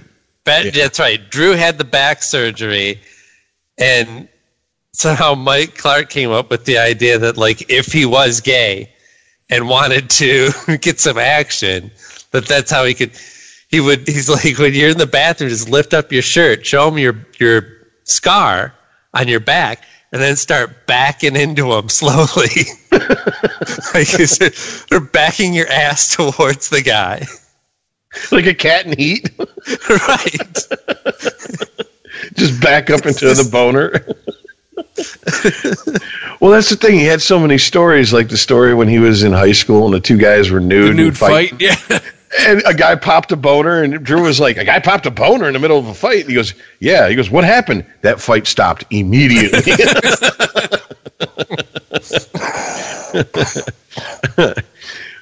And then, what was the garage door? He was running late for the show one morning, and he thought the garage door was open, and he just backed his Jeep through his closed garage door. Oh, yeah. And I'm just like, that sounds about right. Absolutely sounds about right. And what's funny is that, going back, because there's a couple websites that have, like, the shit. They have some stuff from like 92 from Drew and Mike. But they're run here in Detroit. They have the files and you can download them. And listening to some of the stories and stuff, and just forgetting how much, like anytime. First of all, he was a pilot also. So anytime flying came up, you could forget about it. For the next half hour, you were listening whether you wanted to or not about flying. Right. And they got to the point where they just started ripping them to where they made a cut of Tommy Lee's I Want to Fly, and they interjected Plane Man in there with drops. I mean, so they took the piss out of him quite a bit about shit. He was a good sport about it, though. But, just the stories he told and the little, like, Mike-isms that would end up in everyday speech. Like, we still, the ooh, that's a Drew and Mike thing. Anytime someone tries to Mr. Big stuff it, you go, ooh. So, yeah, I mean, it sucks. And he was only 63. I mean, I say only 63. I guess when you're 18, that seems like, that's pretty old to go. But 41, it's like, that's not that old. Yeah, I know, right? Like, Jesus. That's a couple decades away. Shit, those go quick. But, yeah, it sucks. And, I mean, I honestly, that's why I went to Specs. That's how I met Chris. Me and Chris met in Specs at the broadcast school here in Michigan. And that might have been one of the first things we started talking about. Yeah. To be honest with you. And it's just another thing that reminds me of your fucking mortality. Like, oh, Jesus. Yeah, it's just that too. It's another dead piece of my youth. Yeah, it seems like in the last 5 years, people that I grew up, listening to, watching play sports, listen to announce sports, listen to on the radio, are dying at a pretty good clip. Yeah, let's put it this way. 5 years ago, I wouldn't think that Mike and Prince and David Bowie and Tom Petty, would all be dead. If you just bet me, I'd have been like, oh, I'll take that bet, and I'll bet the house on it. And I'd be poor because they're all gone, man. Yeah. Sucks. But I know that I think I brought up one time before that, Drew and Mike's pretty much the reason for Chris and I doing this. And I had asked you, Aaron, and you said that it was Terry Gross was like a big inspiration for you to start the podcast. Oh, I did. Did you? Or I don't know that. I swore you said Terry Gross talking about the I swore it was someone from NPR is what I'm getting at. I am sure I said something that sounded like that. I mean, I think that Terry Gross is the best interviewer that I've ever heard, but I don't know that I had any specific thing in mind at all, actually. Okay. I don't know. My bad. I was just trying to feel out your influences here. So I don't know. I mean, because honestly, if you grew up in the Detroit area, and I'm kind of shocked the amount of people that have come out of the woodwork in my friends list that are like, man, fuck Drew and Mike. Glad he's dead. And I'm like, really? Like, he is a morning DJ. You're glad he's dead? You harbor that much resentment towards the man? Jesus Christ. Are they younger? No, surprisingly not. No, this is the one dude who said he's glad they're dead is probably older than me, and the other guy that was like, they were assholes, I never liked them, I never cared for them, is younger than me, maybe my age. So, well, look, if you're doing a morning drive in the 90s and the 2000s, isn't being an asshole kind of come with the territory? I mean, you're doing prank calls, all that shit. Howard Stern made a fucking career out of it. I say it's all trying to emulate Stern, isn't it? Pretty much. And if you listen to, because, Drew has his own podcast, he talks about Howard Stern quite a bit on his podcast, and he listens to him on Sirius Radio still to this day. So, I mean, that just goes to show how much influence Howard Stern's had on people who've went on to become, I mean, not as successful because he doesn't have Howard Stern money, but as long as Drew stays within the lower peninsula, he's going to be fine as far as, fame and all that shit goes. I have never been a fan of Howard Stern. Me neither. Like, he's good at the craft of radio, but as far as his show, when he was on in Detroit, I remember here it is. The Howard Stern Show, here we go, finally. Oh, it's on in Detroit. I remember listening to it and going, like this is it? And even listen to the clip they're playing today on Drew and Mike podcast. Because, Stern went on a little 10-minute rant about Detroit and such.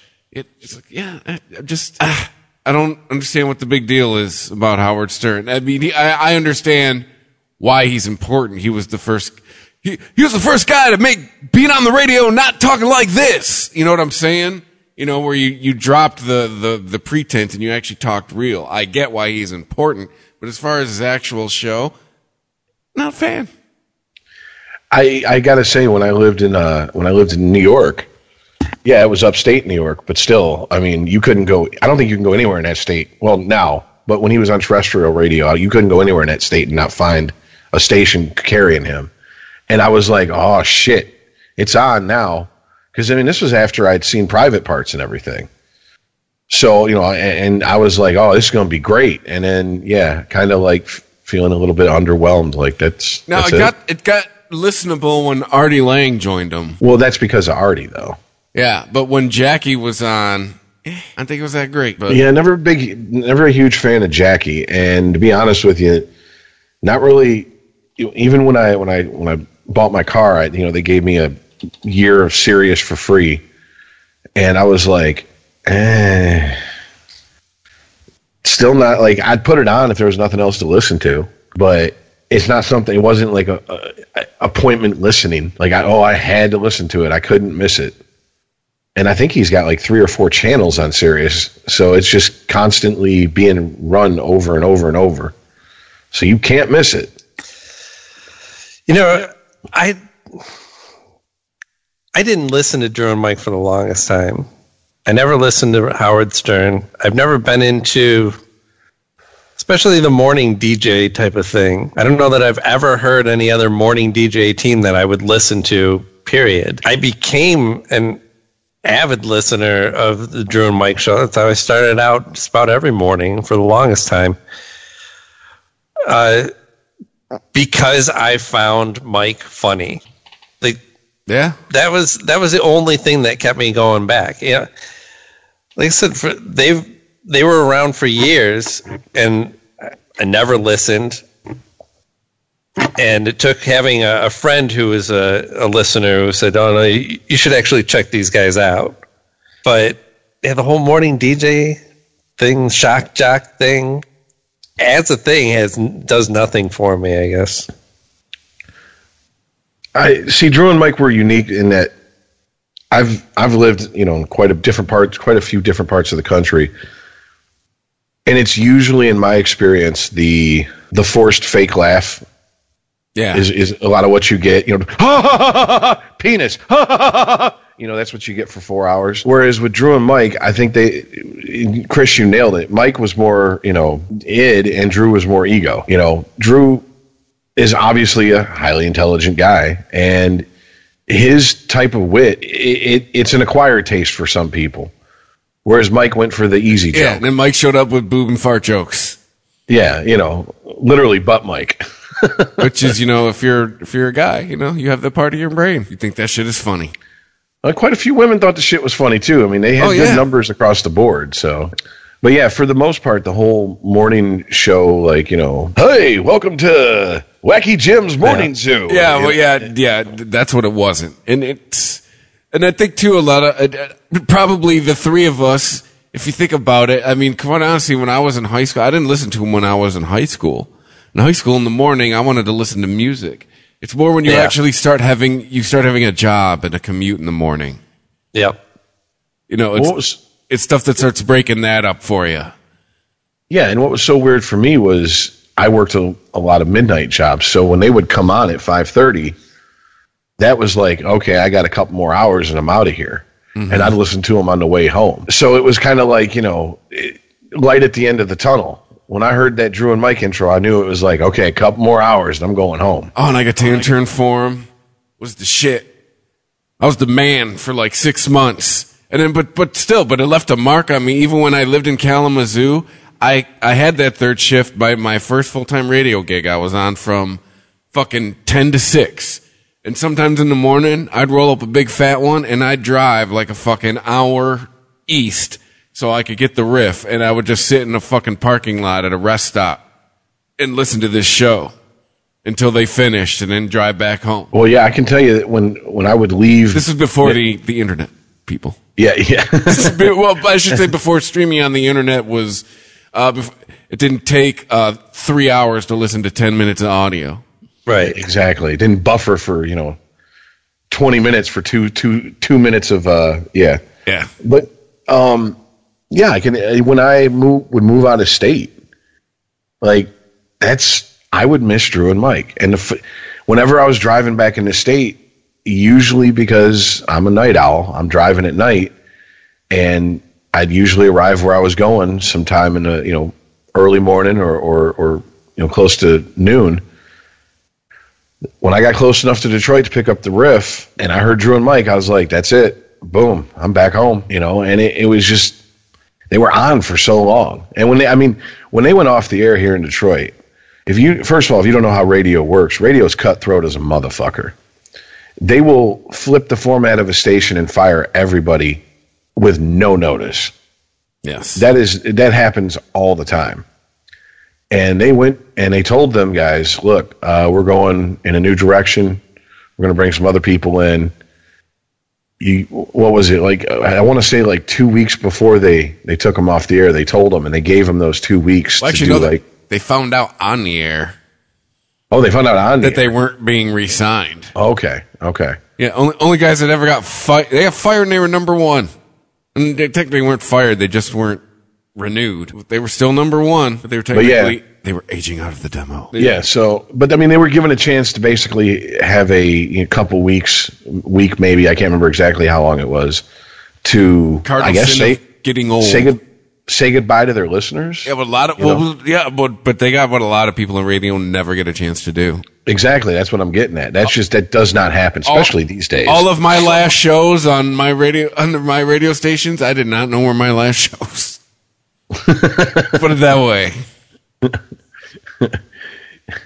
I think it'd be like, all right, hey everybody, hey, cool, it was fun. Later, nope, the shift from the night before. That was your last show. Have a good one, dick face.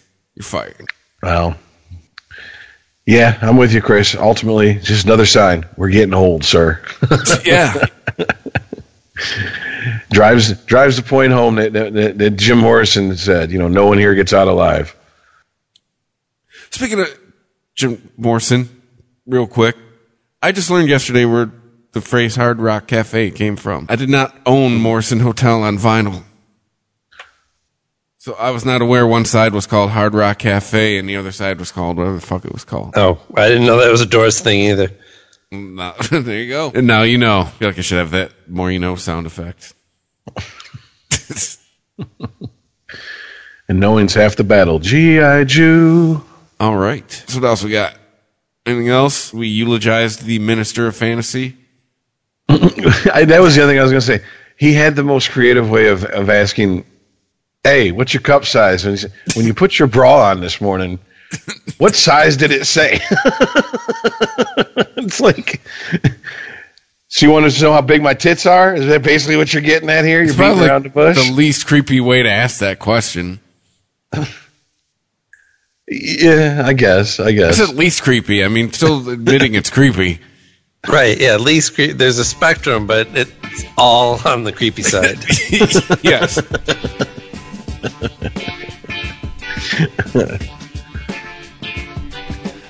All right. Well, I guess that's it.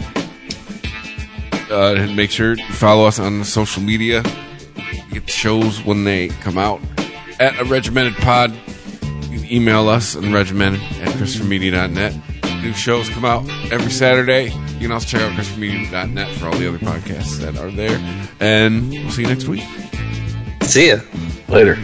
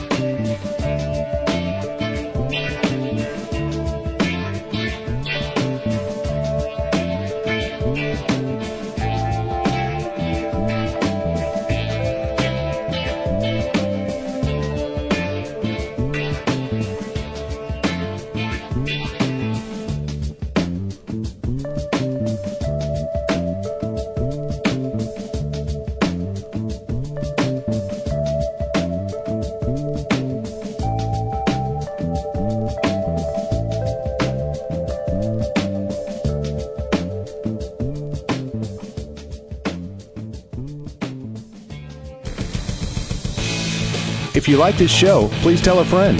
Please follow us on Twitter and like and share us on Facebook by searching for Christopher Media. You can subscribe to all ChristopherMedia.net shows for free on ChristopherMedia.net.